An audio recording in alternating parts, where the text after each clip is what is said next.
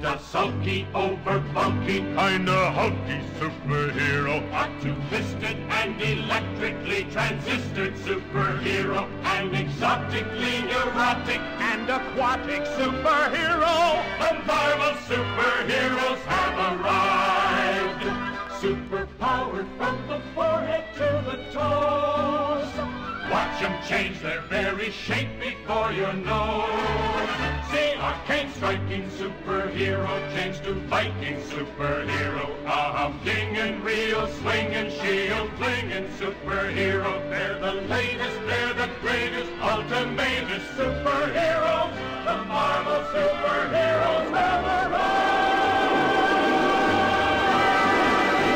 Hello and welcome to Marvel Vision, the Marvel Cinematic Universe TV show podcast. That's a mouthful.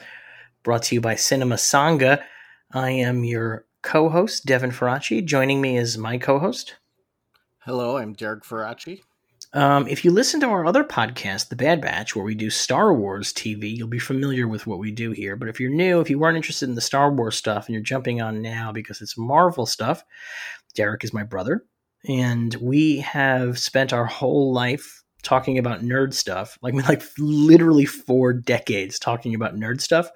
And last year we decided to start recording it because we were doing it anyway. Yes, like we can go far enough back to discussing issue by issue Squadron Supreme as they were coming out month by month. You know, like, what do you think is going to happen? Oh, yeah. You think Hyperion's going to get his eyesight back? Yeah, so we go way back with this shit, and so we decided to start recording it, and it seems that folks enjoy us doing the Star Wars show. We didn't really expect that, and shocking. Very shocking turn of events. Very shocking turn of events. And so some folks mentioned they would love to hear us talking about the Marvel shows that are beginning, and we talked about it, and we decided, what the fuck, let's do it. And so here we are talking about the first 2 episodes of WANDAVISION, the first of the Marvel Cinematic Universe TV shows. Yes. And very exciting. It's really interesting because this was not supposed to be the first one. Was Winter Soldier, Falcon and Winter Soldier supposed to be the first one? Yeah, Falcon and Winter Soldier was supposed to be the first one. And I think the nature of the production. I did know that. Yeah, I did, because originally WandaVision was supposed to end, and then like next week was going to be Doctor Strange and the Multiverse of Madness would come out. That was the premise, connect in some fashion. Right. Yeah. That's not going to happen, so I'm very curious what happens at the end of the series. Although I guess even I don't think they finished filming Multiverse of Madness, did they? Before everything. They haven't started, I don't think. I don't think that's true because Elizabeth Olsen has talked about working with Sam Raimi. Okay. And like how crazy it is to watch him, how he uses the camera so different from everyone else, and blah blah blah. She might have been just talking like, I've seen his movies, but it sounded like she was talking like being on set with him and stuff. Maybe he does an episode of WandaVision. Maybe. It's very possible. Maybe he does the final episode of WandaVision. Very possible. You know, they did say there's going to be an actor in this show that we're going to be very surprised to see, and I suspect it's got to be Benedict Cumberbatch, right? I mean, like, that feels like it makes sense. Either that or like Dick Van Dyke, one or the other. That'd be pretty dope if ancient Dick Van Dyke showed up. Yep. But yeah, it was supposed to be with a lawsuit, with a cease and desist. But it was supposed to be a Falcon and Winter Soldier first, which feels like a more traditional Marvel show. In that it was going to have the Falcon and Winter Soldier, and they're talking about sort of the legacy of Captain America and about how Steve Rogers had given Falcon the shield to become the new Captain America. Zemo is in it. It's a little bit more, it seems like more of a traditional action adventure show, but I guess the nature of production on that was such that the pandemic hit it very hard. Yes. And they had to stop shooting. That definitely got shut down during the pandemic, but I don't know if WandaVision, because I guess maybe because WandaVision does connect directly to Multiverse of Madness, they had to finish filming WandaVision so that Elizabeth Olsen and, in theory, Paul Bettany, I don't know if Paul Bettany is going to be in Multiverse of Madness, but in theory, both of them would be free for filming of Multiverse of Madness? I would suspect the actual reason is that because there was more location work on Falcon and Winter Soldier, and that stuff became harder for them to do. Travel and stuff like that became harder for them to do with COVID. But because WandaVision is pretty much just shot on sets, you have a tight crew, and if you're all bubbling up together, you have the opportunity to actually get it shot. If you don't have, you're not traveling. They were traveling places for Falcon and Winter Soldier.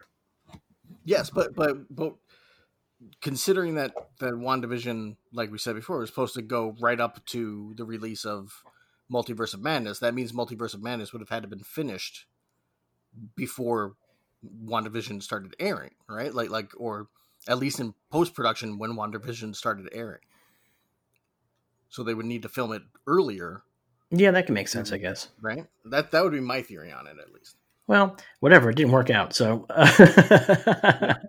really, best laid plans of mice and men. You know what I mean? Like, Marvel's been really good about this stuff, about like their little planning and their little things. And then the pandemic came and just fucked it all. Totally fucked it all. Yes. Pretty fascinating. According to Kevin Feige, it's all working to plan still. It's like, this has actually made things better for us. His name is Feige. I'm sorry, Feige. He said that it's making things better for them. And it's like, well, a lot of people have died. so maybe. Well, yeah, obviously. I mean, I don't think that he's grateful for the pandemic. He's just saying that the quarantine has allowed them to probably shape some things and do some extra work on things. They're not rushing to meet deadlines anymore. I doubt that Kevin Feige is out there being like, thank God 500,000 Americans will have ended up dying by February. This is making Endgame all that more important. Now you see, we were ahead of the curve. We warned you. So they surprise dropped 2 episodes. Oh, by the way, so I guess that people who don't listen to the Star Wars podcast, I think the structure going forward, we don't have anything this week, I think, but the structure going forward is that we'll probably do Marvel news in the first. I have news. You have news? I came prepared. You came prepped. Did you get a Marvel joke book? I did indeed get a Marvel joke book. You are fucking kidding me. Nope. Is it Aaron Stark? No, this is an officially released Marvel joke book. I don't know if it's got the same charm as the Aaron Stark one that we use on Star Wars. Well, here's the fun part of it. Some of the jokes don't have anything to do with Marvel. So get ready for that. All right, what's your Marvel news? What Marvel news do you have? All right, to start with, Kevin Feige revealed the working title for Spider-Man 3. It's very unexciting, Homecoming 3. So there you go. There's that. It's going to, you know what? I suspect it's going to be called Spider-Man Home for the Holidays. You think so? It's a Christmas movie. Oh, is it? Oh, yeah, there's been some paparazzi shots of them shooting on location, and they're doing fake snow and there's Christmas stuff. Okay. So it looks like it's going to be a Christmas movie, the first Marvel Christmas movie. And I think no, Iron Man 3. Iron Man 3. Yeah, you're right, because Shane Black made that. As I was saying it, I was like, wait, Shane Black made one of these movies. It must have been a Christmas movie. But Spider-Man Home for the Holidays. So Spider-Man in the winter is really great, and I think it's something that we've not seen in the movies before. But if you're a comic book reader, Spider-Man in the winter is terrific. Spider-Man tends to get the flu a lot in the winter in the comics. He's always sneezing. He's very cold. He's sneezing into his mask and making a big snotty mess. It's very common. In fact, early on, he got the flu and it dampened his powers. So Spider-Man also very cold in the winter. So these are all fun Spider-Man things that happen. I think seeing Spidey's web swinging through Christmassy New York is going to be a lot of fun. Yes. Yeah. I agree. Or at least a Atlanta made up to look like a Christmassy New York, since they shoot all these movies in Atlanta. Yeah. Which they can keep doing now that Atlanta's a blue state. Congratulations, Atlanta! You kept the Marvel movies. Hey, it worked out. They don't have to leave.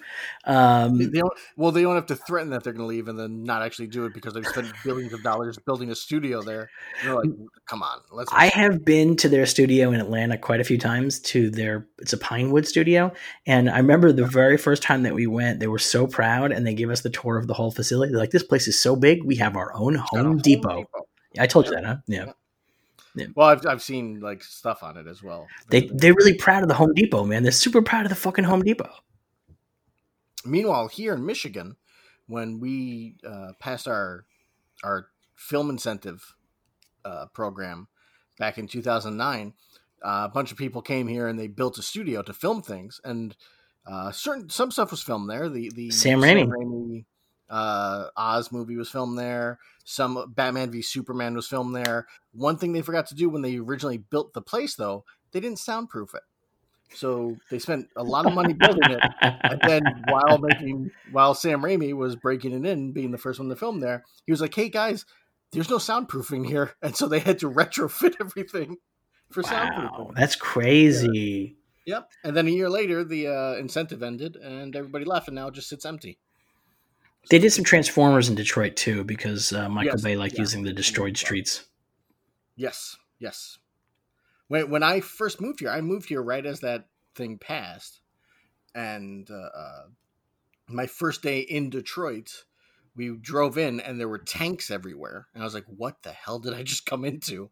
And it turns out that they were filming the remake of Red Dawn at the time. So there were tanks and there were all these these I believe it was China originally in the movie, right? Right. They changed it because China got mad. Yeah.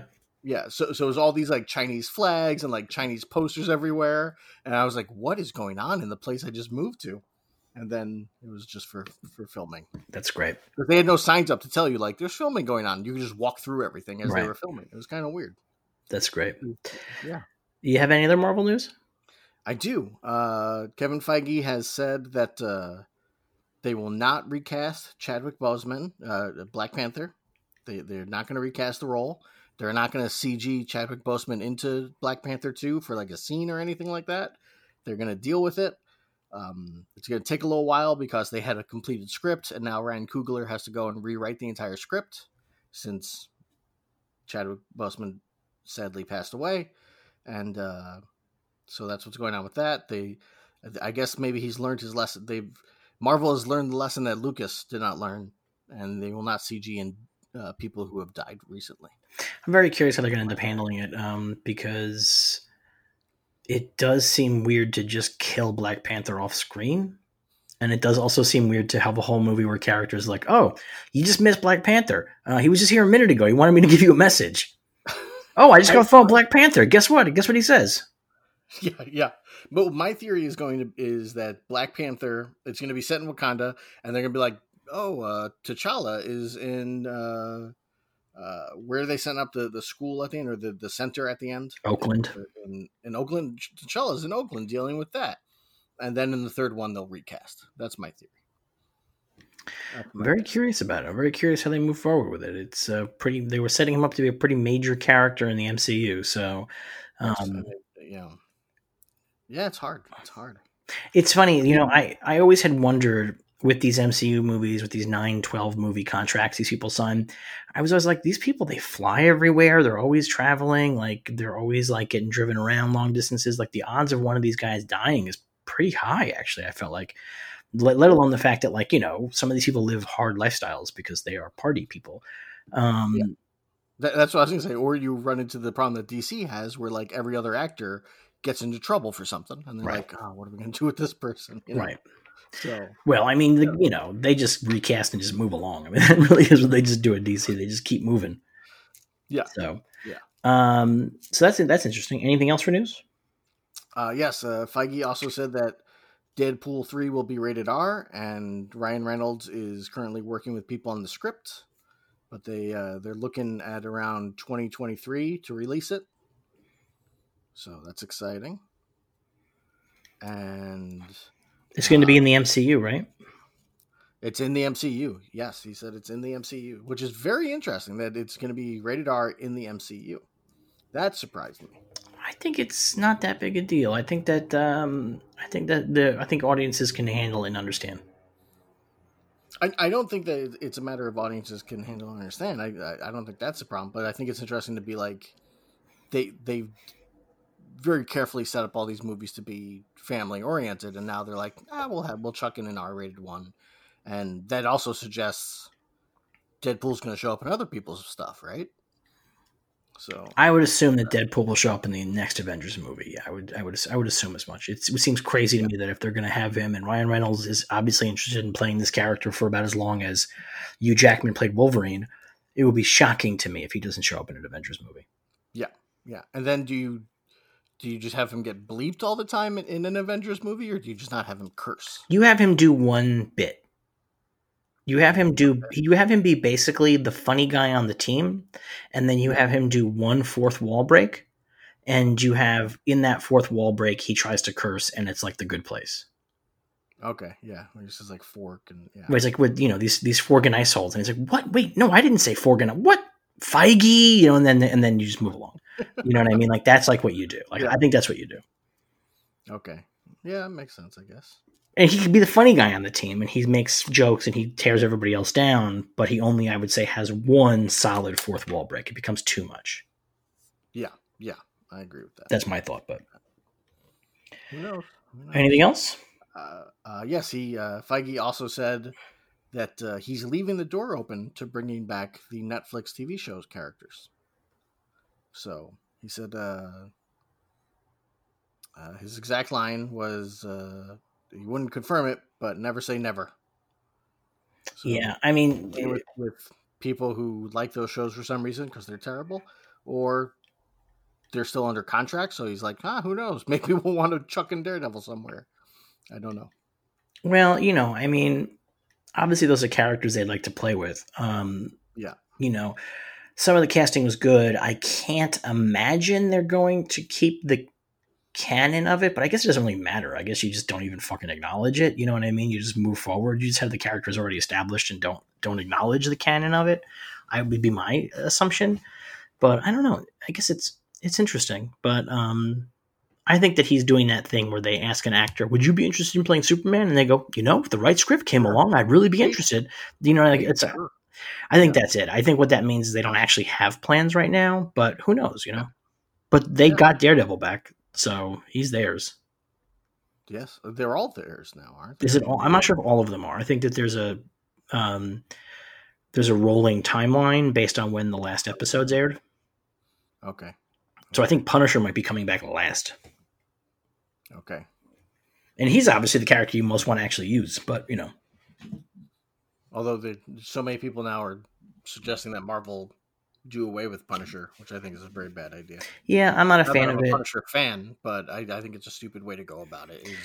We can't use this art anymore because a bunch of assholes screwed with it. Yeah, I think too often we just let the bad guys take things, and I think that letting them take this is a bad idea. I'm Twitter friends with Jerry Conway, who created the Punisher, and he is pretty adamant about taking the Punisher back. Like, he doesn't like these people. Yes. He doesn't like what they're using it for. He disagrees with it. But he also doesn't want to just throw away the skull. You know what I mean? Like, he thinks he made an interesting character. I agree. And I think that the way that Marvel does things, if they let's pretend for a minute, like just pretend they're going to do Spider-Man 4, which I don't think is going to happen. I think Spider-Man's going to leave the Marvel Cinematic Universe.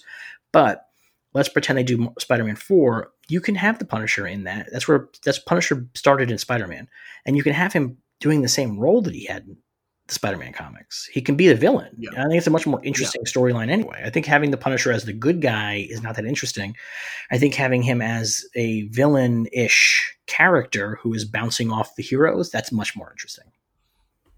I agree. Captain America has to team up with the Punisher. He doesn't like it. He respects his military service, but he doesn't like the Punisher's way of doing things. And Captain America has to spend half the movie stopping the Punisher from killing the bad guys. You know what I mean? Like, that's like your. Although I guess in the Marvel universe they just kill people left and right. So I guess maybe they murder everyone everywhere they go. So it's not really I guess maybe the Punisher belongs in the Marvel Cinematic Universe. Well, he doesn't, because he wouldn't stand out. He'd be like, "Oh, they already killed everyone." Oh gosh, War Machine just opened fire on these 100 guys and they're all dead already. Wow, I guess I'm just gonna go home. All right. Take it easy, fellas. I guess I'll go home and make some pasta. I am an Italian character. Yeah.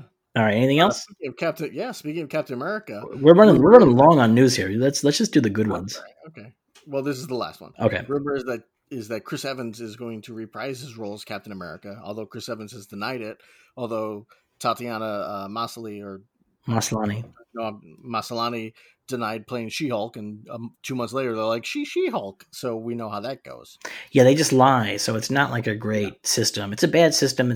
We talked about this on the Star Wars podcast, how much I hate it. Like the premise that they're just going to lie to you sucks. I hate it. Like at least be cool about it. Like do like a, well, if I haven't, I still feel like that shield belongs on my arm, or something like that. Like just do a little fun wink. You don't have to spoil the fact that you're going to show up.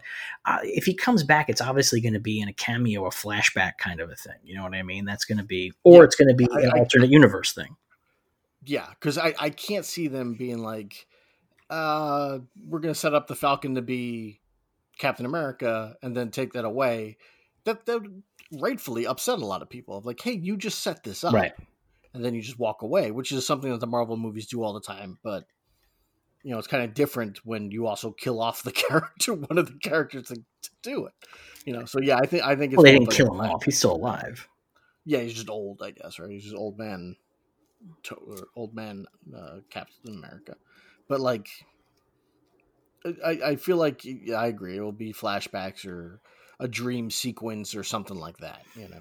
Right, there's going to be some movie set back in World War II again, or it's going to be a flashback, or it's going to be an alternate universe. It's like here's an alternate universe where Captain America is a bad guy. You know what I mean? Like because we're doing the multiverse, and remember, Ant-Man and the Wasp: Quantumania is bringing in Kang the Conqueror, a time traveling villain. So we're not done time traveling in the MCU. No, we are not. So I would not be surprised if he does show up again, but. It's not going to be to lead a whole movie. No. At least not yet.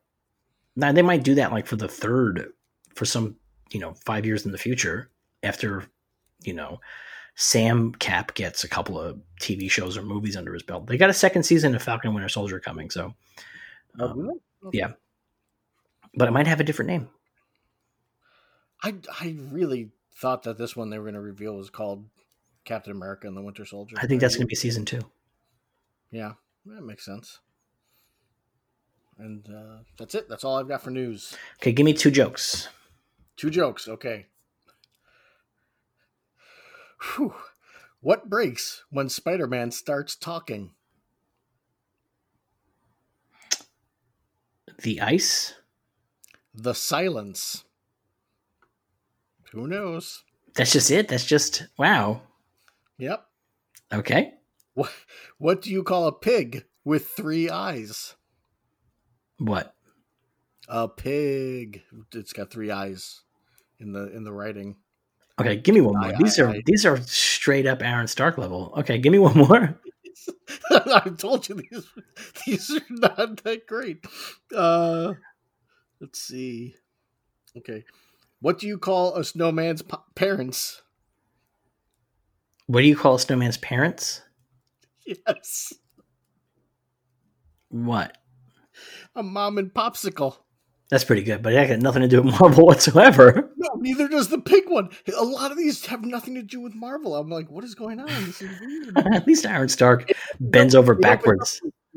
With a bunch of pages about like, this is what a joke is. This is how you tell a joke.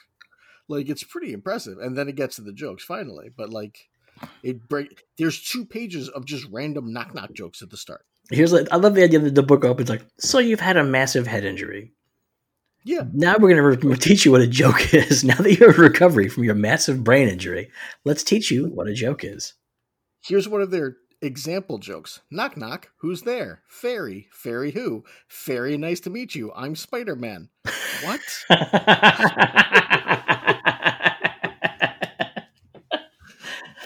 Good heavens. Yeah. Oh my God. All right. So we're going to do jokes in future episodes. That's what we do on the Bad Batch, and we're going to do it here as well. And I'm sorry in advance. By the way. What's that? The book also has memes, so that's good. Okay. That's useful. That's very modern. Like, here's the meme. Yeah. All right, you ready to talk about... To be clear, it was written by Brandon T. Snyder. I don't want to not give Brandon his proper credit. Brandon T. Snyder, thank you for your work and your service to our country.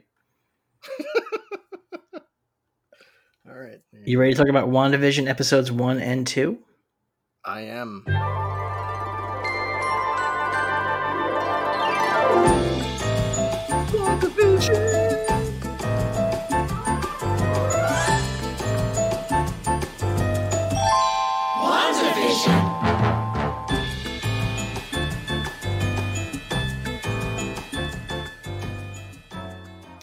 Yeah, I think this is like fundamentally the most interesting thing I've watched on television in a long time.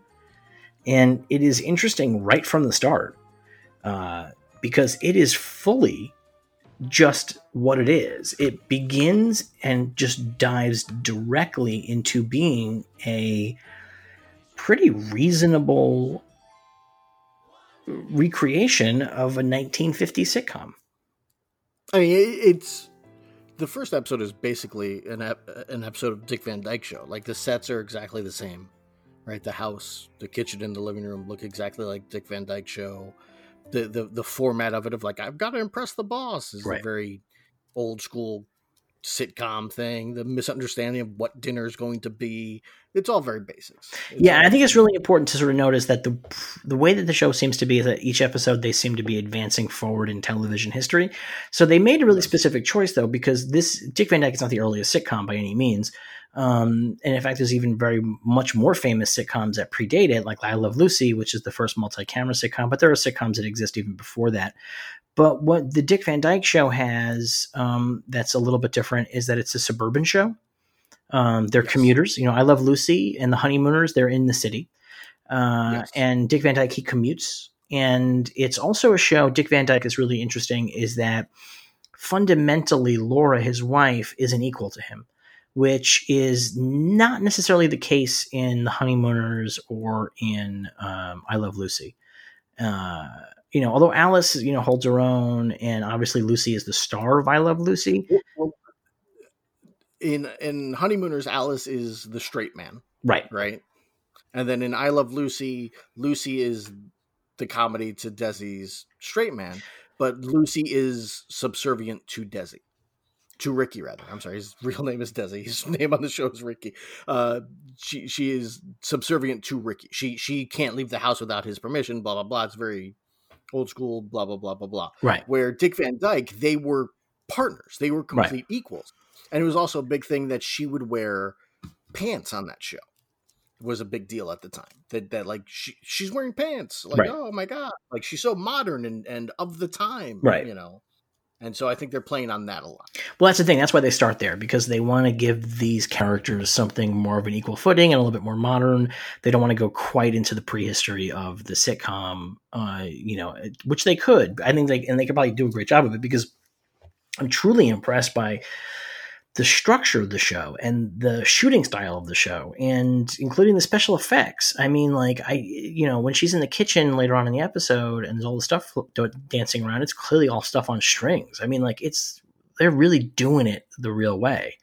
I'm super impressed. Like a reverse. They do a rewind of the shattered plate, like coming back together and going up. Right. Like do that kind of stuff, yeah. Yeah, so it opens with Wanda, you know, in the kitchen doing housework, and the Vision comes down, and they're a married couple, and he's on his way to work, and he's in his suit and tie, and they have banter, and they realize that there's a heart on their calendar for today, and neither one of them knows what the heart is, and they try to figure out what it means, and they assume it must mean some kind of special day, so they're going to have some kind of special dinner or special celebration night, but neither of them can remember. Like they know what it is. They both pretend to know what it is, though. Like, I know what it is. Do you remember what it is? Oh, I remember what it is. Well, okay, you know. And this is part thing of like, did you forget? I'm incapable of forgetting. Like, you know, all that's there. I think that there's a lot going on in this, though, because it's not just on one level they're doing the sitcom thing of like, oh, of course I know what today's special day is. Oh my God, what is today's special day? That's the sitcom thing. But then within the larger premise of the show, the fact that he doesn't know is in and of itself disquieting, because he should know. He should know, yes. And do you get what the date is? August 26th? August 26th. Do you know what that is? I don't. That is when that connects to the issue when Vision came back to life. Which time? The first time. Like he died, and then the first time he returns I forgot. I can't remember exactly. I didn't write it down in my notes, but it connects to like the first time they bring him back to life in Avengers. It connects to 826 somehow. I can't remember. But is it really? Because you know the Vision story now, right? Like Vision's history is like way more complicated than that. Yes. But because he used to be the Human Torch now. Yes, now. But I'm saying in the comics, in the original comics, so like when it connects to like the issue of when he came back. When he came back all white? I don't think he came back all white the first time, did he? I don't remember. He's come back a lot of times. Yeah, he has. I mean, they all do. Right? He is a robot. Well, but so this is like the first hint at like the thing. And, we talked about this before we recorded. You're not a fan of these two episodes. And I deeply am. And this is why, because I think there is a real tendency in the culture to say that something that's a little bit weird or surreal is Lynchian, like it's a David Lynch feeling thing. But I think very often it's actually not David Lynch or very Lynchian. What is Lynchian to me is the premise of unease and surreality just under the surface of a fairly common, boring world. It's suburbia, but underneath suburbia, there's something really fucked up happening. And so that's what's happening here. And right from the beginning here, we get that sense that there's something really fucked up and weird happening, even beyond the fact that these two characters are living in a sitcom. But there's something like fucked up underneath it. And it starts here with the Vision not being able to remember. And I really dig that. Okay.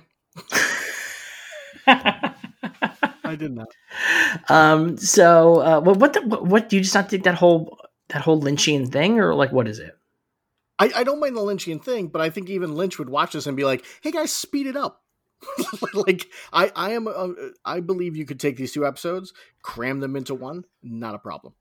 Not a problem. I think there's too much time spent being like old sitcom. It's an old sitcom. It's like let's move forward. Let's do something. Let's not spend 15 minutes on it. And I also think, not to jump too far ahead into the first episode, I think it's a mistake to tell, like, even though we all know, but to tell us from the beginning, they have powers. Well, but they have powers. Yes, but I think it would. I think the ending of the first episode, when the boss is choking and they're all sitting there and no one's reacting until Wanda says, "Vision, help him," then you reveal the power. And that turned into a thing of where it's like, this isn't just a sitcom. Oh, I disagree. I'll tell you why. Because when we get to that part, I'll explain more. But I disagree because I think that the very premise of this show and of the fake sitcom that they're in is the premise of people trying to fit in with a world that they don't belong in. And so them having powers is, I think, integral right from the beginning because they don't belong in this world that they're living in.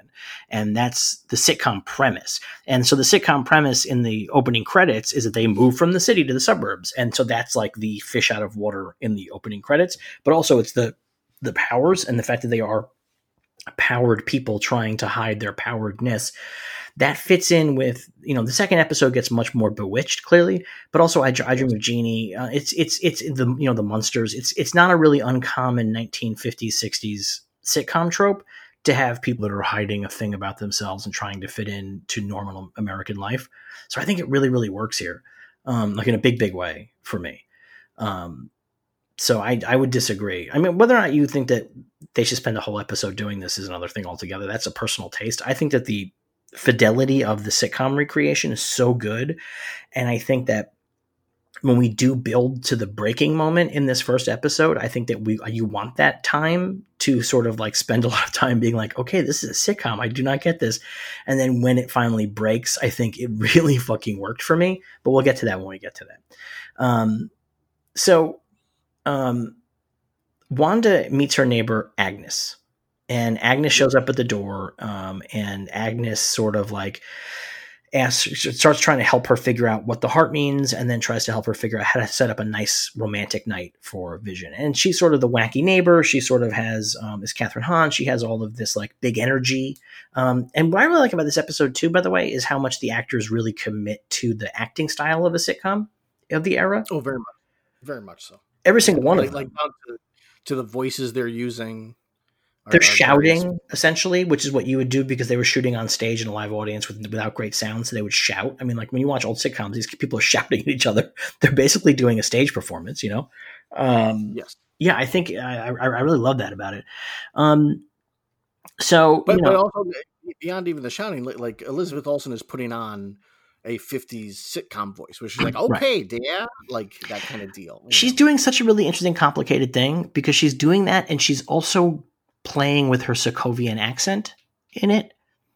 It comes in and out, and she's not always doing it, but she's doing it sometimes, and it comes in at the edges. I think it's a really complicated performance that she's giving, and I don't think that it's obvious. I think that if you're just watching it, it just sounds like she's just doing this one thing, but I think she's doing multiple things.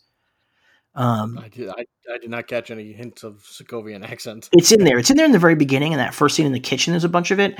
And then it comes and goes throughout other parts of it. But I think the fact that it comes and goes is purposeful. I don't think that that's a mistake or like, you know, these days they decided to stop doing Sokovian accent. I mean, I saw a few people online being like, I thought she was supposed to have an accent. And it's like, no, she's putting on a 50s sitcom voice. And while I didn't notice any hints of a Sokovian accent that you're suggesting, that's not something you do by accident. Well, she's doing the 50s sitcom voice for sure, but she's also, again, the Sokovian accent comes in at the corners. And what she's basically doing is she's playing somebody who has an accent doing an American accent. Yeah. That's what she's doing. If you listen to her real voice and then watch this show, even if she's putting on a 50s sitcom voice, she's doing that multiple level. Here's somebody who has a different accent playing American, and you can hear their accent at the edges. And it happens a couple of times. And I think it's really super fucking impressive. And it's not obvious. It's like really not obvious. I'm really impressed by it. I did not notice it. I mean, I watched these episodes twice. I have to say I did not notice it. Meanwhile, as her and Agnes are talking about like how to properly seduce the Vision that night, Vision's at work at Computational Services Inc. And he does not know what the company does. He does not know what he does at the company. He just knows that he's doing this data. And the guy that he's talking to does not know what they do at the company. Nobody knows. It's just, and this again works for me in a big way because it's both weird. It's a sitcom concept where the workplace is ill-defined, you know. Yeah. It's like what's in the Jetsons, the Sprockets company that he works at. Spacely Sprockets. Spacely Sprockets. Like, what is that? Who knows? It's a company, right? I mean, like Cosgrove's the other company. It's Cosgrove, whatever. Right. I don't remember. But so it's like, what do they do? Who knows? He just works in an office, right? So that works there. But then also, I think what's really great about it is that a lot of the stuff in this episode is also commentary on American society. So I think the idea that the company that you work for and you don't know what they do, and it's like ominously generic, that feels like real American corporate stuff. There's something really interesting there that you go to work all day at a job that you don't know what you're doing. You don't care why you're doing it. None of it makes any sense. Later on, when he has the boss over for dinner, the boss's big boast is that they can turn the pages sideways so they can charge for twice as much paper. And it's like, it's the opposite of efficiency. It's the scam. And that's like such an American wild thing. I kind of love that about it. It's so interesting. And it's interesting for a character, if this is all in Wanda's mind, which it seems like it is, or at least from her being created from her mind, this is her commentary on America in a lot of ways. We'll discuss that in a bit. So at the office, though, the Vision meets Mr. Hart, his boss, who is played by Cy Abelman from A Serious Man. Yes. And a bunch of stuff. He's in a ton of things. Yeah, he's in a ton of stuff. Great actor. He's a really good actor. And so Mr. Hart, what's that? He's got a great voice. A terrific voice. He's got a great look. He really has like that era's look about him. Like it's really terrific. His boss, Mr. Hart, is going over for dinner, and that ends up being what the actual heart on the calendar means. It means Mr. Hart. Yeah. And we see that the last guy whose house that Mr. Hart went over for dinner did not impress him properly and is being fired. Yes, even though he had a 5-course meal, a string quartet, and but he wore a turtleneck, and that's no good. Beatnik enthusiasm. Favorite line: we don't dine with Bolsheviks. We don't dine with Bolsheviks. So Vision calls Wanda and tells her, okay, now I know what this thing is. And Wanda's like, yeah, I know too. And they have one of these sitcom conversations where they're talking at cross purposes. And she thinks that he's saying one thing and he thinks that she's saying something else. And they think they're on the same page, but they are not, because when Vision takes Mr. Hart and his wife home, Wanda shows up in a sexy robe and comes up. The lights are dim. There's candles everywhere. Yeah. It's very, very different. And then we sort of begin like a lengthy sequence of sitcom misunderstanding and subterfuge, classic sitcom misunderstanding and subterfuge, where one character is trying to draw the attention of other characters while something wacky is going on in the other room. I mean, probably one of the most fundamental sitcom premises. Yeah, the most basic one, where like get them to turn around at the right moment so they don't see, you bringing in the new couch or whatever. Right, like, exactly. Yeah. And it's a lot of that, and a lot of it is about Wanda using her powers to whip up a really quick meal.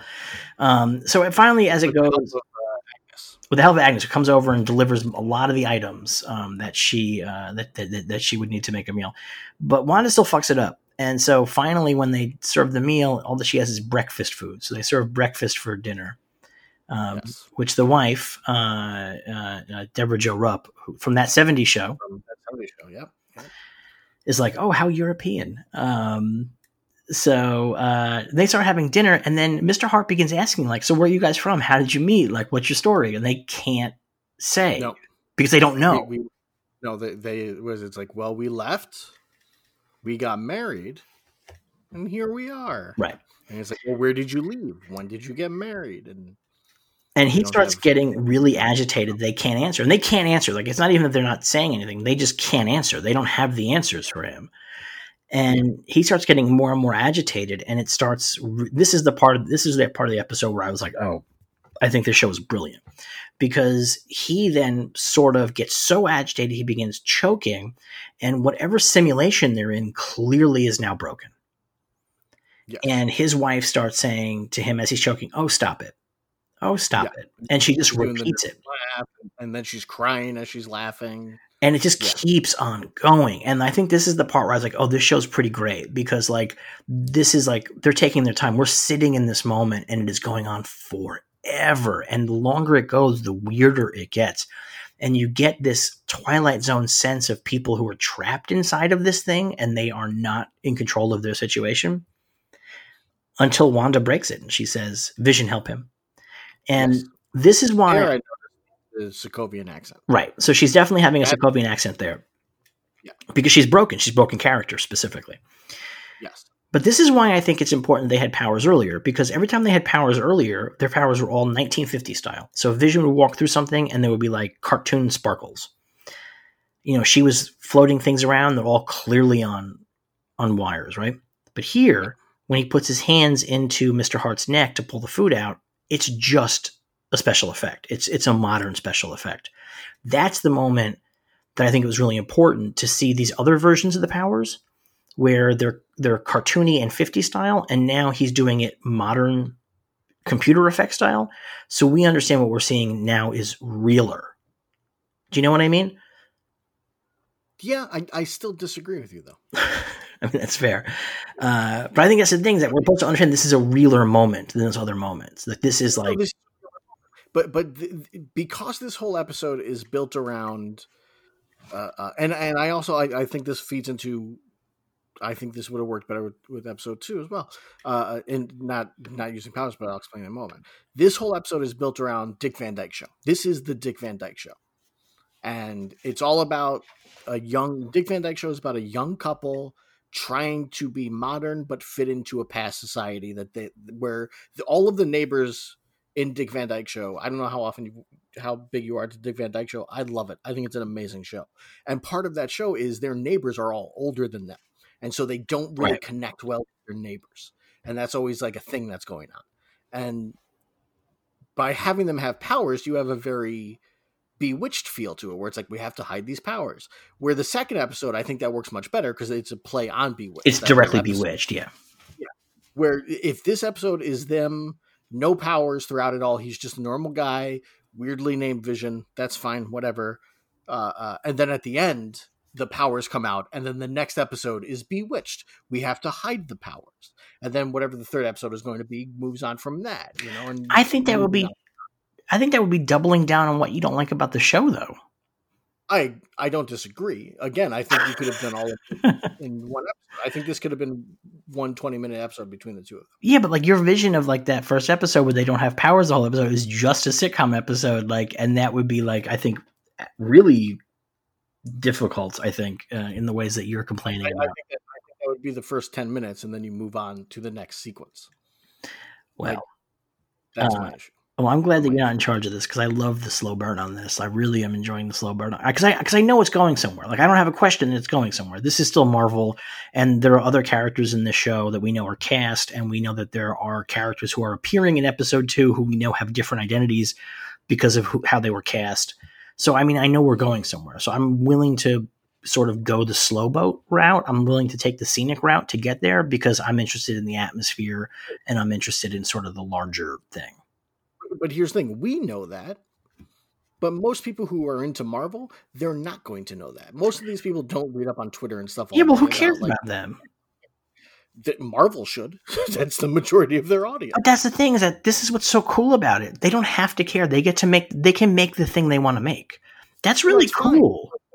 I'm saying that even knowing these things, to me, the first episode was like, I get it. Move on. I get it. You're spending too much time in sitcom world, and this is not moving the story forward. But you don't know that. I did know that. like watching it, it was clear it was not moving the story forward. I disagree. And then there's beats that don't. But you had the same problem with the first episode of the second season of The Mandalorian, where you were like so irritated by it, and then it all really just, every problem that you had with the first episode was solved in the next few episodes because they were just taking a little bit of a different path to get where you wanted to go anyway. So I am suspicious of your problems with first episodes because you were so vehemently like, this episode's, it was fun, but it was pointless and yada, yada, yada. And I feel like it wasn't. I'm not saying the episode was pointless. I'm saying that a lot of time in the episode was spent not moving things forward. And the other reason why I disagree with you here is because one of the big problems with this program in general is that it's about the romance of two characters who have had about 27 minutes of screen time total over the course of 5 movies. Yes. And so I think actually spending time with the two of them engaged in couple business and funny, or even if it's funny, sitcom couple business is, I think, vital to lay the groundwork for stuff that's going to happen later, because I suspect the stakes are going to get kind of unbelievably high as the show goes along. And if we have these two characters who, for whatever reason, just never quite had the screen time they needed to be a real couple, we need to give them the screen time now. And if that means 45, because by the way, these 2 episodes are 22 minutes each, 21 minutes each. So if that means 45 minutes, they drop these 2 episodes together on purpose, I think, because if you view them as one episode, which is what it really should be, you get 20 minutes of build up to a breaking point, and then you get 20 more minutes, sort of like building on that to a second breaking point. And so I think that to view this as 2 episodes is wrong. I think you should view it as 1 episode, but also I think you just need the time to give this couple identity as a couple. I don't disagree that we need time to identify this couple as a couple. I also don't disagree that it would have worked better as 1 episode, as I've said. Well, sure, but if you're just gonna, time should have been spent on that episode. But if 2 episodes drop at once, it's 1 episode, right? I mean, who cares if it's? But it's not. It's not 1 episode. It's 2 episodes. You watch them one after another. You watch them one after another, but that's like saying because Netflix drops an entire season at once, that's all 1 episode. It's not 1 episode. I mean, it sort of is, though. Like, that's the problem with the Netflix shows, is that they take one story and they drag it out for 9 hours. I mean, that's actually a tremendous problem with the Netflix shows in general, is that they treat them like that. They treat them like one story, and they distend the beats unbelievably. Yes, and that's how this felt to me. That there's like, well, we have to fill 4.5 hours or however long. I'm guessing 4.5 hours, since these ones were both 22 minutes, and it's 9 episodes. Yeah. So I'm guessing about 4.5 hours, and they're like, well, we got to fill up 4.5 hours, so we're gonna have to spend an entire episode in Dick Van Dyke, and we're gonna have to spend an entire episode in this, where it's like, Like the second episode, I think does it better, but this episode, I think the first episode, I think spends too much time not, I'm trying to think of the right wording, too much time in the sitcom, not enough time in the building towards something.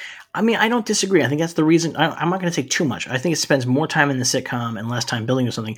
But I think that's why they dropped them both at once on the first day, first of all, because I think they recognized that you needed both episodes to sort of get. And they sent 3 episodes out as screeners, by the way. So there's apparently the third episode, it takes a tremendous turn. So next week it'll take a tremendous turn. You know how much I hate that kind of thing when people are like, it's the third episode where it gets good. It's like, well, right. But I think here's the thing is that I just disagree with you fundamentally. I just like the idea of stretching out and taking time, which is something that the best Marvel movies do anyway, but this can do in a very different way. And I don't mind the time. I guess I don't mind hanging out in that space for 20 minutes. I guess I don't have anything happening during pandemic that I can't spend 20 minutes hanging out like in a very well-made recreation of Dick Van Dyke Show. It's also impressive that we've now spent across this 44 minutes with them, and they've still, and maybe they will later, and this also includes all the time we've spent with Scarlet Witch in the movies. No one has bothered to explain what her powers are. Yeah, well, guess what? Nobody knows. Nobody knows. Nobody knows. I mean, that's not even the movies. That's the comics. Nobody knows what her fucking powers are. This has been the problem with the Scarlet Witch always. Let's finish up this episode, and then we'll sort of talk about that before we get into the second episode. Okay, so the final bit of this, though, is that they talk about, the two of them, they say goodbye. He's going to get his promotion. It's the standard sitcom ending. And then Wanda decides, hey, what if today's our wedding anniversary? And she creates them a pair of wedding rings. Because earlier in the episode, Agnes noticed that she didn't have a wedding ring on. And so she creates them wedding rings, and they put on their wedding rings, and they sell it. This is it. This is our wedding anniversary. And then we pull back and realize that there was somebody watching them on a TV. Yes. And they're in some kind of, it looks like a high-tech military thing. And there's a logo on one of the screens. It's the Sword logo, a group from Marvel Comics. And then it cuts to the credits. So, see, I think, what? In those fake credits, I didn't recognize the names in the fake credits as Marvel characters. I don't know if maybe you did. No. Because I think I know who Agnes is named after. Although I don't think that's her real name, but we'll get to that.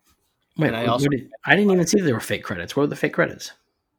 When it pulls out and the guy, and you see the TV. And okay. So what was her name? Credits on there. Well, her name is Agnes, and Agnes Ames is the boss from Millie the Model, one of the first Marvel books. And I think that's what they're naming her after, but I think she's actually somebody else. But we can discuss that later. And then I think Mr. Hart is Jack Hart, Jack of Hearts, who was an Avenger. Interesting. I'm curious about that. I guess we skipped also that in the middle of the episode, there is a commercial. There's a commercial for Stark Industries toaster, right? In this one? Yeah, it's a Toastmaster 2000 or something like that. The Toastmate 2000. And it's Stark Industries. When they turn the toaster on, it makes the repulsor sound. And as the people, the man and the woman that are in the commercial are doing their spiel at the, this open-faced sandwiches, meatloaf, apple pie, there is a single red light that blinks on the toaster. It's the only color in the whole episode. And it's quite tense because they stop talking and then it's just the light going. And it's beeping and they're staring at the camera. It's really cool.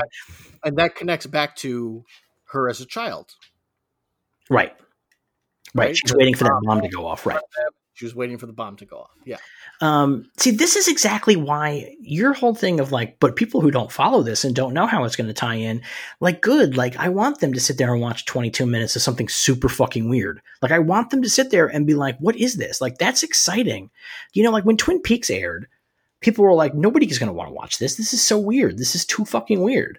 And I think that's cool. I don't think everything needs to be easily fed to you. I think that after 11 or 12 years, Marvel has earned the opportunity to sort of do something super odd and super different. I agree. And my problem is not that. My problem is that I think all of this could have been done in a faster pace.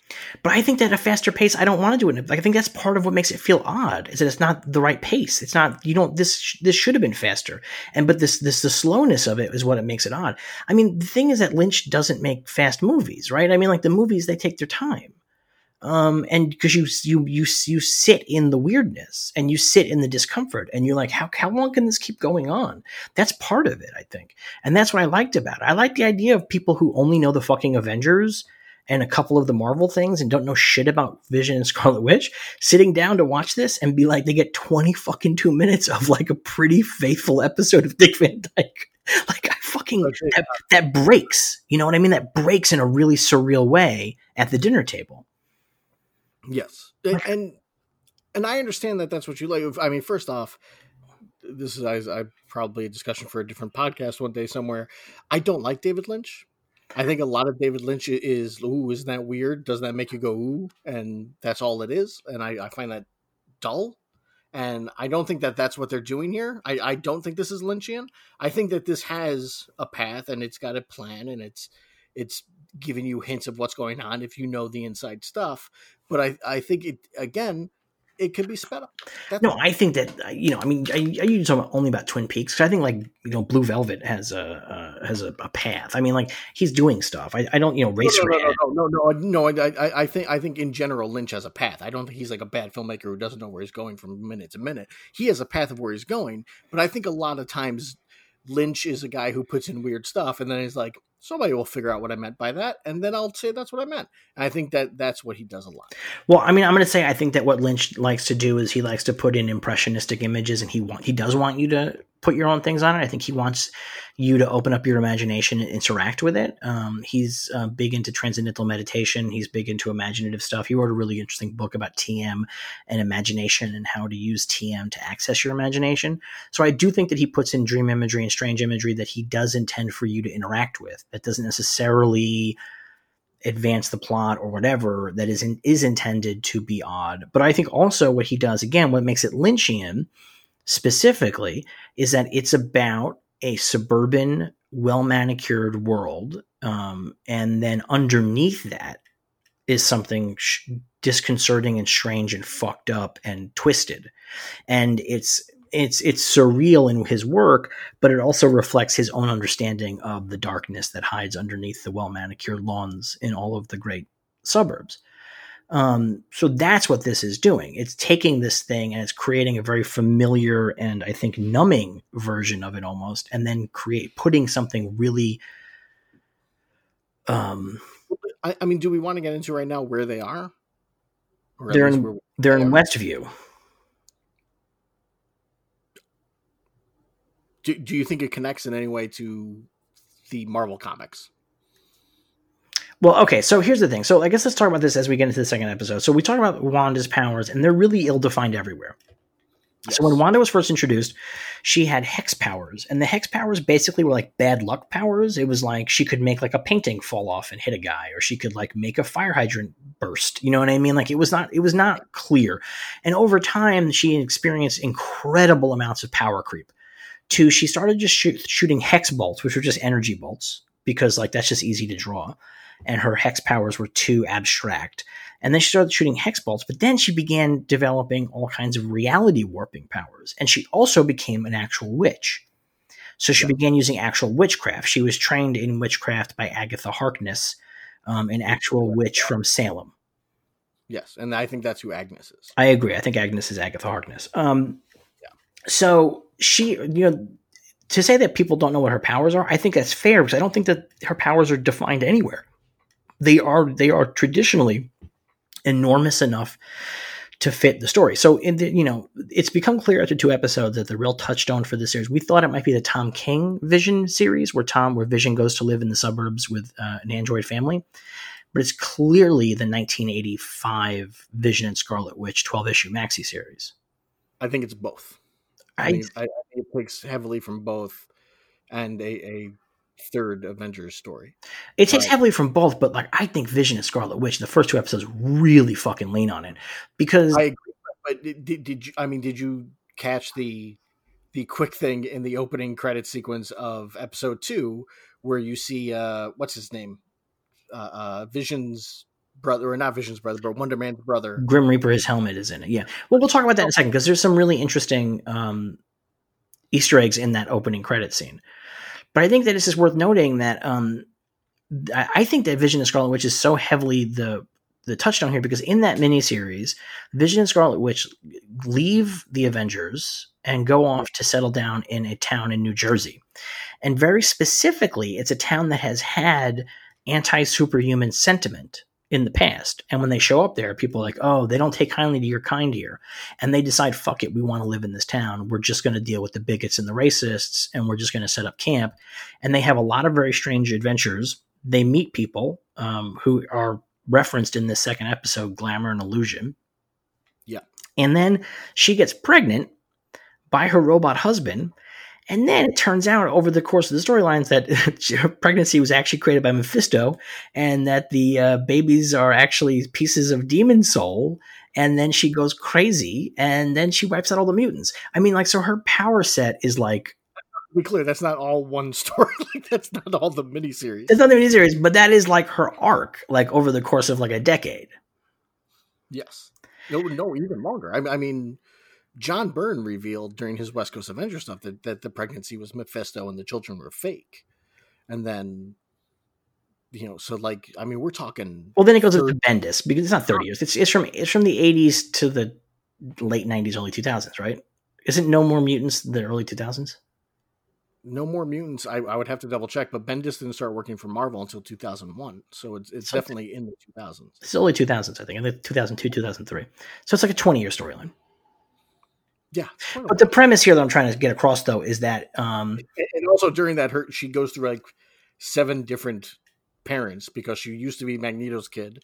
And then they were like, no, you're not Magneto's kid. You're this person's kid. And then, no, you're not that person's kid. You're back to Magneto's kid. Well, she wasn't always Magneto's kid. She started out as just a fucking gypsy. Then she became Magneto's kid. Then she became a child of the High Evolutionary. Then there's like so many fucking versions of her origin. And the thing is that but her powers just get bigger and bigger and bigger to the point where she's probably one of the most powerful beings in the Marvel Universe now. Like, she can just do whatever she wants, essentially, for where the writer wants her to do.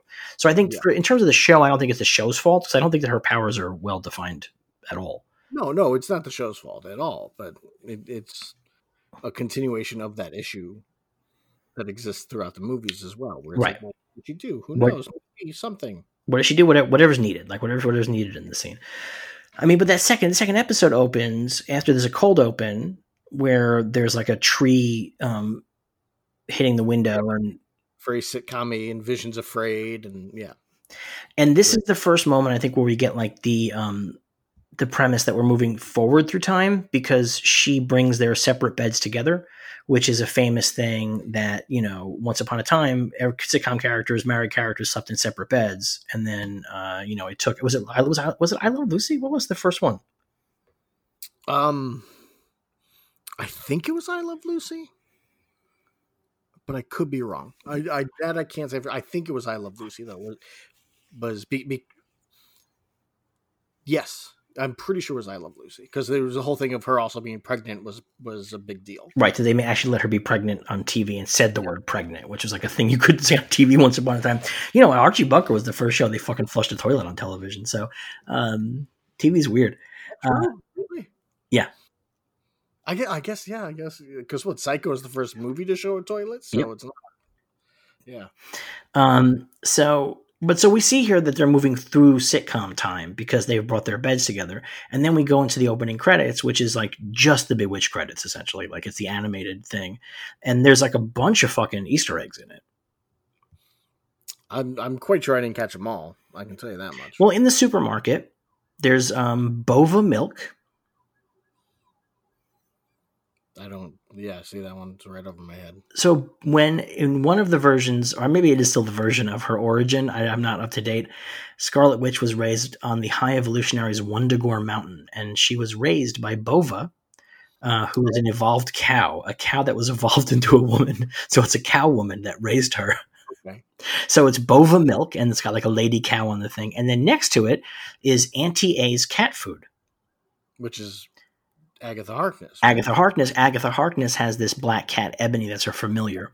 So that's why she has the cat food. And then when there's a bit when the Vision goes through the floor in this animated sequence, and between the floorboards is a shape, and the shape is the helmet of the Grim Reaper. Now, yes, this is where it's going to get really weird, and I think this is just a wink. I can't imagine this is actually in the show. The Grim Reaper is the brother of a guy called Wonder Man. And Wonder Man was a superhero who, an early Marvel superhero who died. He was a bad guy pretending to be an Avenger, and then he sacrificed himself, I think is the storyline. He was being controlled by Ultron. So he dies, and they use Wonder Man.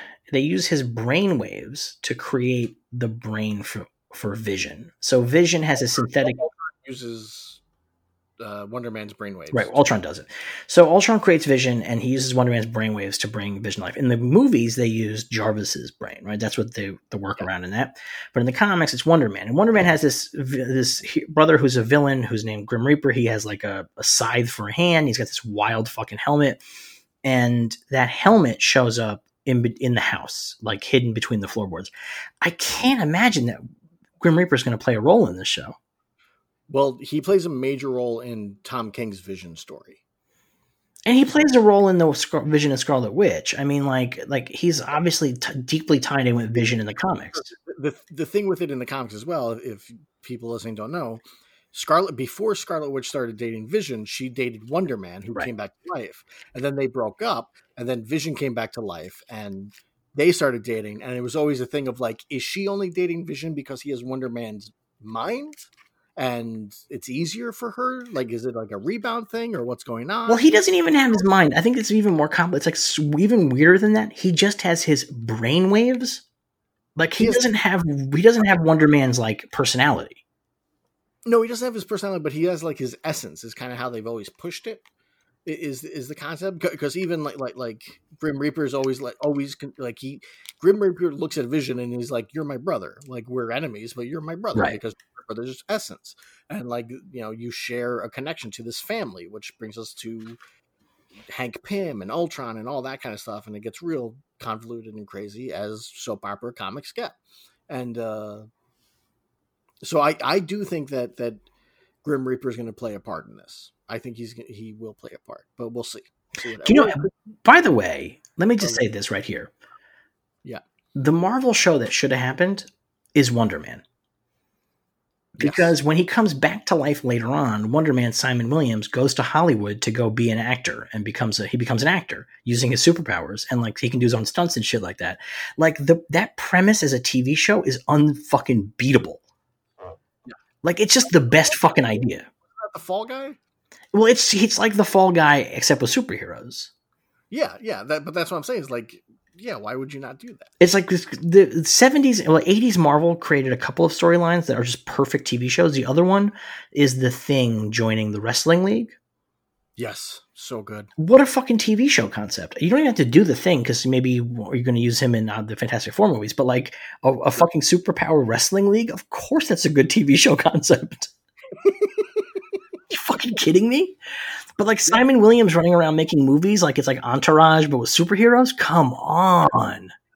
And you got that. You got Damage Control. Damage Control that they have not made a Damage Control TV show blows my mind. Blows my mind. There's so many good concepts for TV shows floating around the Marvel comics. But anyway. So what we do is we do come back into the show, and Vision and Scarlet Witch are practicing for their magic act. They're going to do a magic act at this town fundraiser for the school, the local town school. For the children. And they are going to be performing as Illusion and Glamour. That's going to be their names. And Illusion and Glamour are characters from that Scarlet Witch and Vision miniseries. And they do the same thing in the miniseries. They are super powered people who use their powers to put on a magic act. It's a great concept, and it's a good concept to steal for a TV show. You know what I mean? Like that's also a good TV show concept, sort of like a traveling magic act that solves crimes and superpowered. Zatanna, that would be DC. That's Zatanna. That is Zatanna, yeah. But so that's another reference. It's a big reference to the maxi series, to the pre-Tom King maxi series.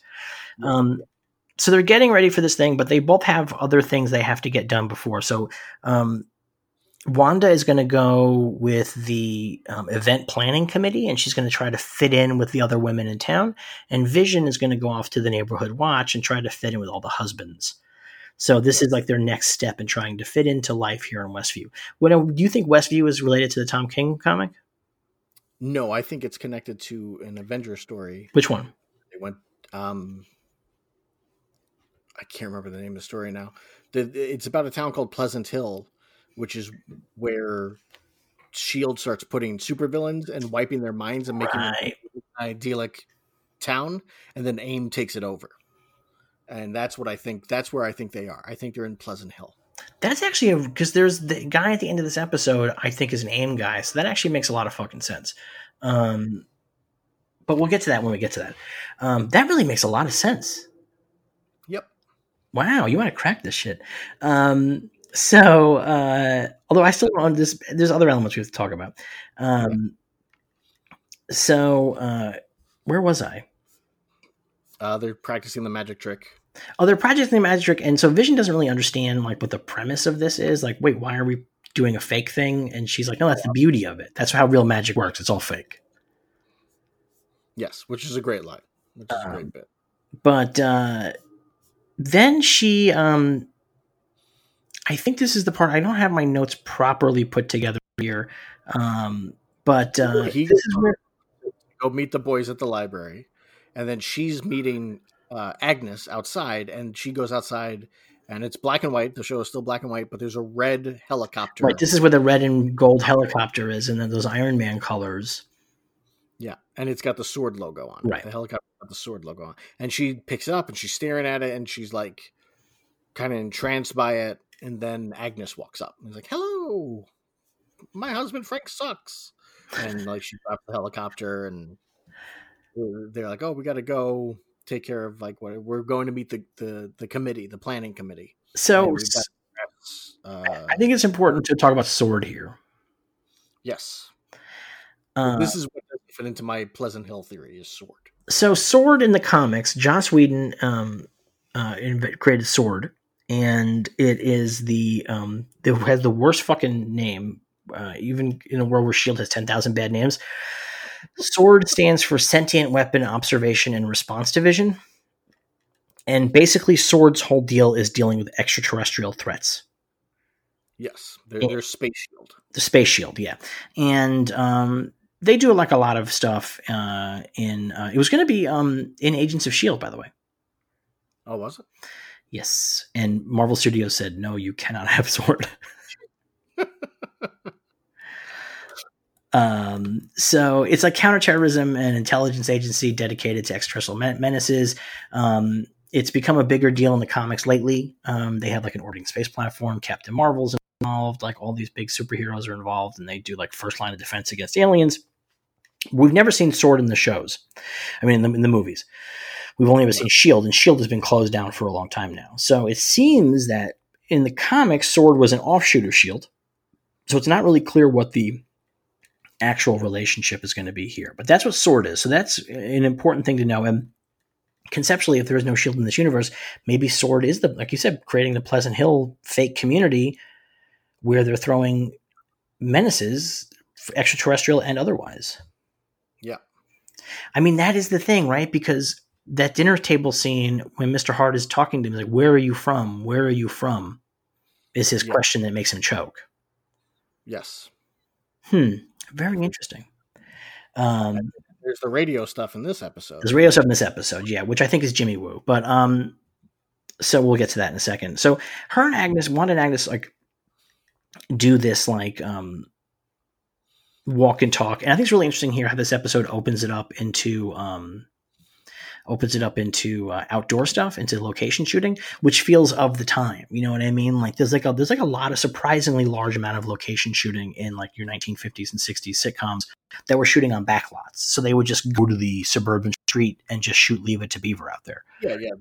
They all of them filmed on like the same like universal backlot pretty much. Right. You know, where they also filmed like Back to the Future and stuff later on. So they start talking about like the the planning committee that Dottie runs, and Dottie's sort of like a tyrant on the planning committee, and Agnes is making jokes about it. And they meet Geraldine, who is what's her name? What's her Monica Rambeau. What's the actress's name? It's Dawn from Teyonah Parris, Dawn from Mad Men. And Monica Rambeau, who we first met as a what was that? I didn't realize that was her. Yeah. So, but that's something that you only know if you read the casting, right? Because we know that she was cast as Monica Rambeau, and I guess we'll save the Monica Rambeau stuff for whenever episode they reveal that she's Monica Rambeau. Although clearly in this episode they forgot to give her a backstory, like in the show, because when Wanda introduces herself, she says, "I'm Wanda. What's your name?" And she goes, Jenny." like she didn't have a name ready to go, I guess. I don't think that she knows who she is. Oh, okay. So you think she's also being held there? I think so. I think that she is trapped in there as well. I think everybody who's in there is trapped in there. Like whether or not now, so the characters from the first episode are here again as sort of the same characters but different. And I think that the people who are in this, wherever they are, whoever is in there is trapped inside the illusion. I don't think they all are, and we'll get into. I think only Agnes isn't.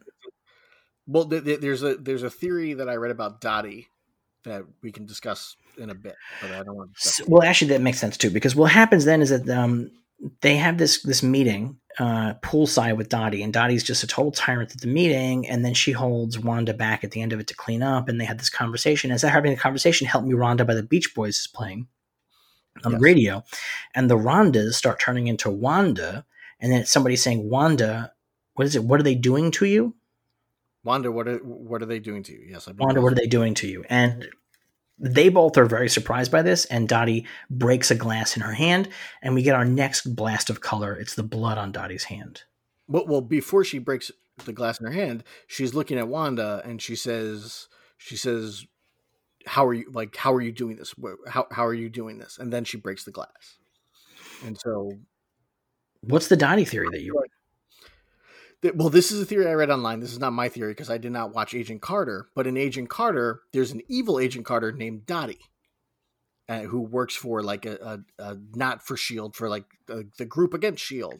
And the theory is that this Dottie is somehow related to that Dottie, bringing back the idea that this is being controlled by like anti-S.H.I.E.L.D. people or AIM or like that kind of thing.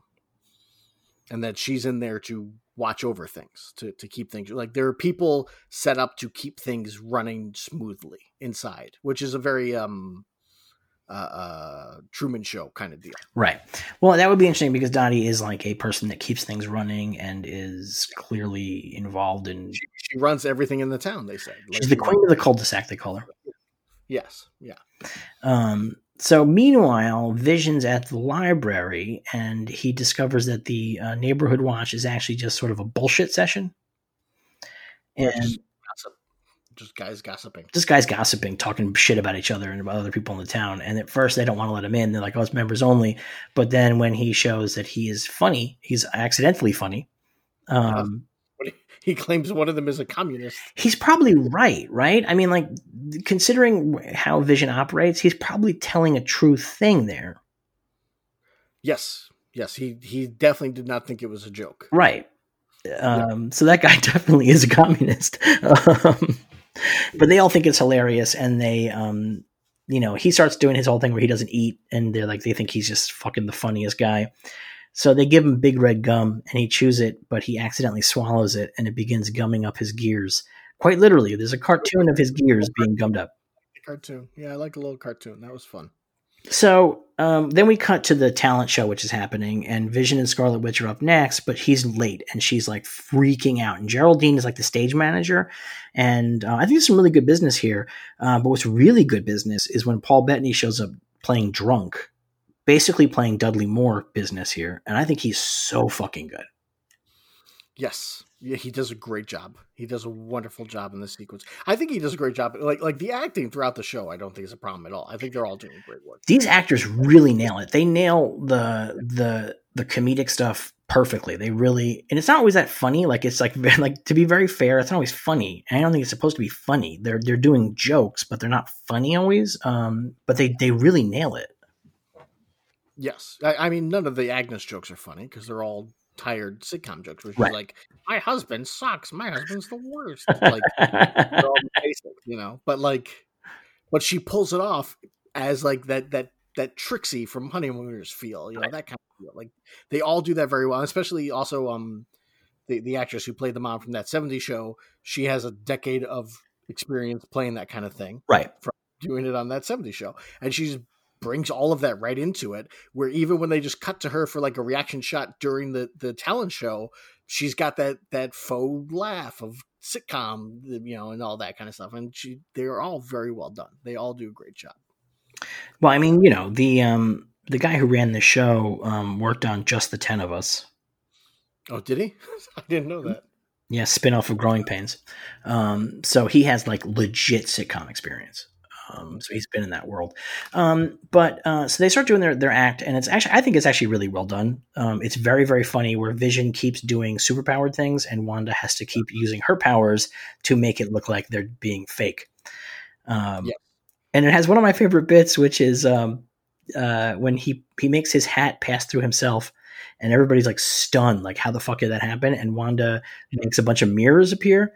And one of the people in the audience goes, is that how mirrors work?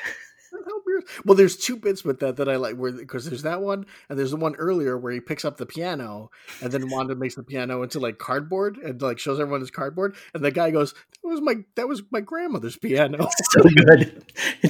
That stuff is like legitimately just funny. It's like very funny. And those are breaking the fourth wall of the sitcom, right?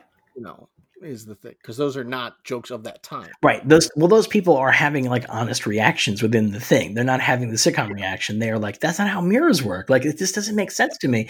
So that's part of why. So at the very beginning also of this talent show, Emma Caulfield, Anya the demon from Buffy the Vampire Slayer, who plays Dottie, gives her speech about the talent show, and she's like, we're doing it for the children, and everybody in the audience goes, for the children. They do multiple times throughout the episode. They do that, yeah. Which is your classic, like, something is weird, hot fuzz business right there. Yeah. But the turns out, I think we know what that's about as well. You think it's about her children? Yes. I guess we'll see, because their talent show they think it's a disaster, but the crowd thinks it's a comedy routine. And they love it, and they get a special award for the best comedy routine. It's actually an excellent comedy routine, frankly. Like I was watching it, I was like, they should do this every week. Yeah, you put that, you take that on the road, you got a hit. Like that's a great act. Yeah, the drunk, fucked up magician, his assistant who keeps like fixing it for him. That's like really good. Yeah. So they go home and they're really happy. They feel like they've really begun to fit in, and she gets the gum out of him. She gets the gum out of him, right? And he's like, she pulls the gum out of him, and he's regular again. And then they go home, and they're happy. He's regular again because he tries to make a joke, and it's not funny. Right? He's like, I'm back to normal. They go home, and they're really happy. And then that noise again from the opening of the episode happens, and Vision's like, if that's that tree, I'm going to tear it out at the roots. And they go out into the street, and it's night, and there's this manhole cover opening, and a guy in a beekeeper suit climbs out of it, and he is covered in bees. Yes.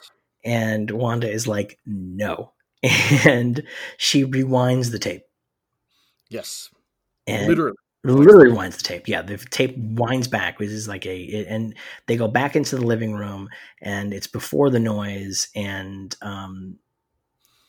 Wanda realizes that she is pregnant, and she is like pregnant. Yeah, she's like good 4 or 5 months in. And as they realize they are pregnant, color begins coming into the room. Color just starts coming everywhere. You can like see it coming down his sweater and stuff. It's a really cool effect. Yeah, no, it's very cool. It's very cool. And it becomes clear that they have moved forward into like the late 60s, early 70s. Yes, and she is the last piece to become colored. Right. Like everything around her turns into color, and then she comes into color. And she's wearing all red because she's the Scarlet Witch. She sure is. So, and then that's the end of the episode. And we have to wait till next week to find out what happens next. And I'll tell you something. So I thought that guy, I watched the episode twice also, and it was the second time around. I was like, fuck, I think that guy might be AIM, because the costumes that AIM guys wear in the comics, AIM Advanced Idea Mechanics, they're in Iron Man 3. But in the comics, they wear these outfits that often other characters refer to as like beekeeper outfits. And that's what they look like, frankly. So this guy is a beekeeper covered in bees. Him being AIM does make sense. The other thing that's really interesting, though, is that the bees create a sound that sounds like TV static. Yes, they did. Yeah, I didn't think about that. And that's a sound that we don't hear anymore because we're all digital now, so we don't get static anymore. But that the bees made a sound that sounded like static to me. Yes, I agree. So you think that guy's AIM? What do you think? This is my theory of what's happening. My theory is at some point post Endgame, Wanda Maximoff is pregnant. Nobody knows how. Nobody knows what's going on. They're terrified because her powers are starting to go wacky. They lock her into Pleasant Hill. Everyone there is taking care of her through the pregnancy. And they're trying to keep her comatose. She's in some kind of coma. And AIM has taken it over, and they're looking to get her kids to use her kids for evil purposes. Possibly, there's also a mention, I think, in the first episode of Baron von Strucker. In the second episode, this fake TV commercial is for Strucker Watch. That's right, yeah, and there's the Hydra symbol. The Hydra symbol's on the watch, and it's like... originally. What was that? Right? When we first saw Wanda and Pietro, her brother, they were being held by Strucker in Age of Ultron. He gave them powers. He used the stone to give them powers. He created them, basically. Yeah. And as far as I can't remember, he didn't die in Age of Ultron, right? Or did he was killed. Ultron killed him. Ultron killed him. That's right. Ultron killed him and then wrote a message in his blood on his cell wall. That's right. That's right. I haven't watched it in quite a long time, so I didn't remember quite. I couldn't remember if he died or he was like Zemo, where he's still out there somewhere. But I feel like there's going to be connection to that at some point. But that's my theory, is that she's pregnant.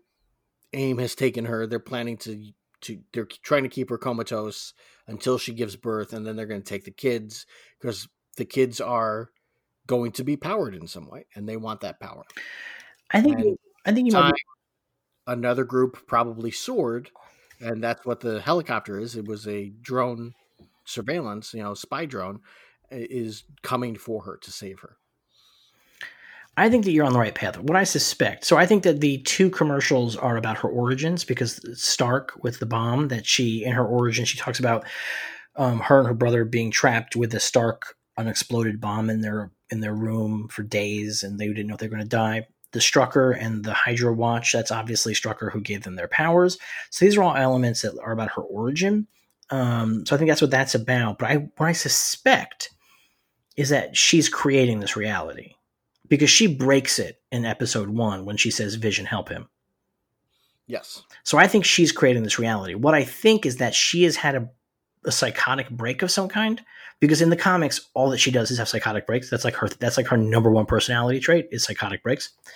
And I think that she is creating a reality all around her. So I think that's what's happening. Now, the question of why it's a fucking TV show is another matter altogether. That's why I don't think it can just be her having a psychotic break, because Wanda Maximoff does not have a connection in the Avengers movies and the Marvel movies to that era of American culture, right? I mean, there's nothing to connect those pieces. I don't disagree technically, but I mean, this is one of the things about these characters barely being in those movies, is we don't know anything about her. I guess, yeah. I mean, it's hard to say, but I think the other important piece, the other storyline to keep in mind, is House of M. Yes. Because in House of M, she has a nervous breakdown. How this will end. What was that? But my long-running joke of how the show will end is her saying, "No, more mutants," and that's how they're bringing the X-Men. Well, in House of M, she has a nervous breakdown, and she creates an alternate reality where Magneto wins, and the whole world is under Magneto's control. And it's like this, like they stopped all the X books and they published separate new versions of the X books. And so that's House of M. And that... I was thinking Avengers Disassembled. I'm sorry. I was thinking of the wrong storyline. What was that?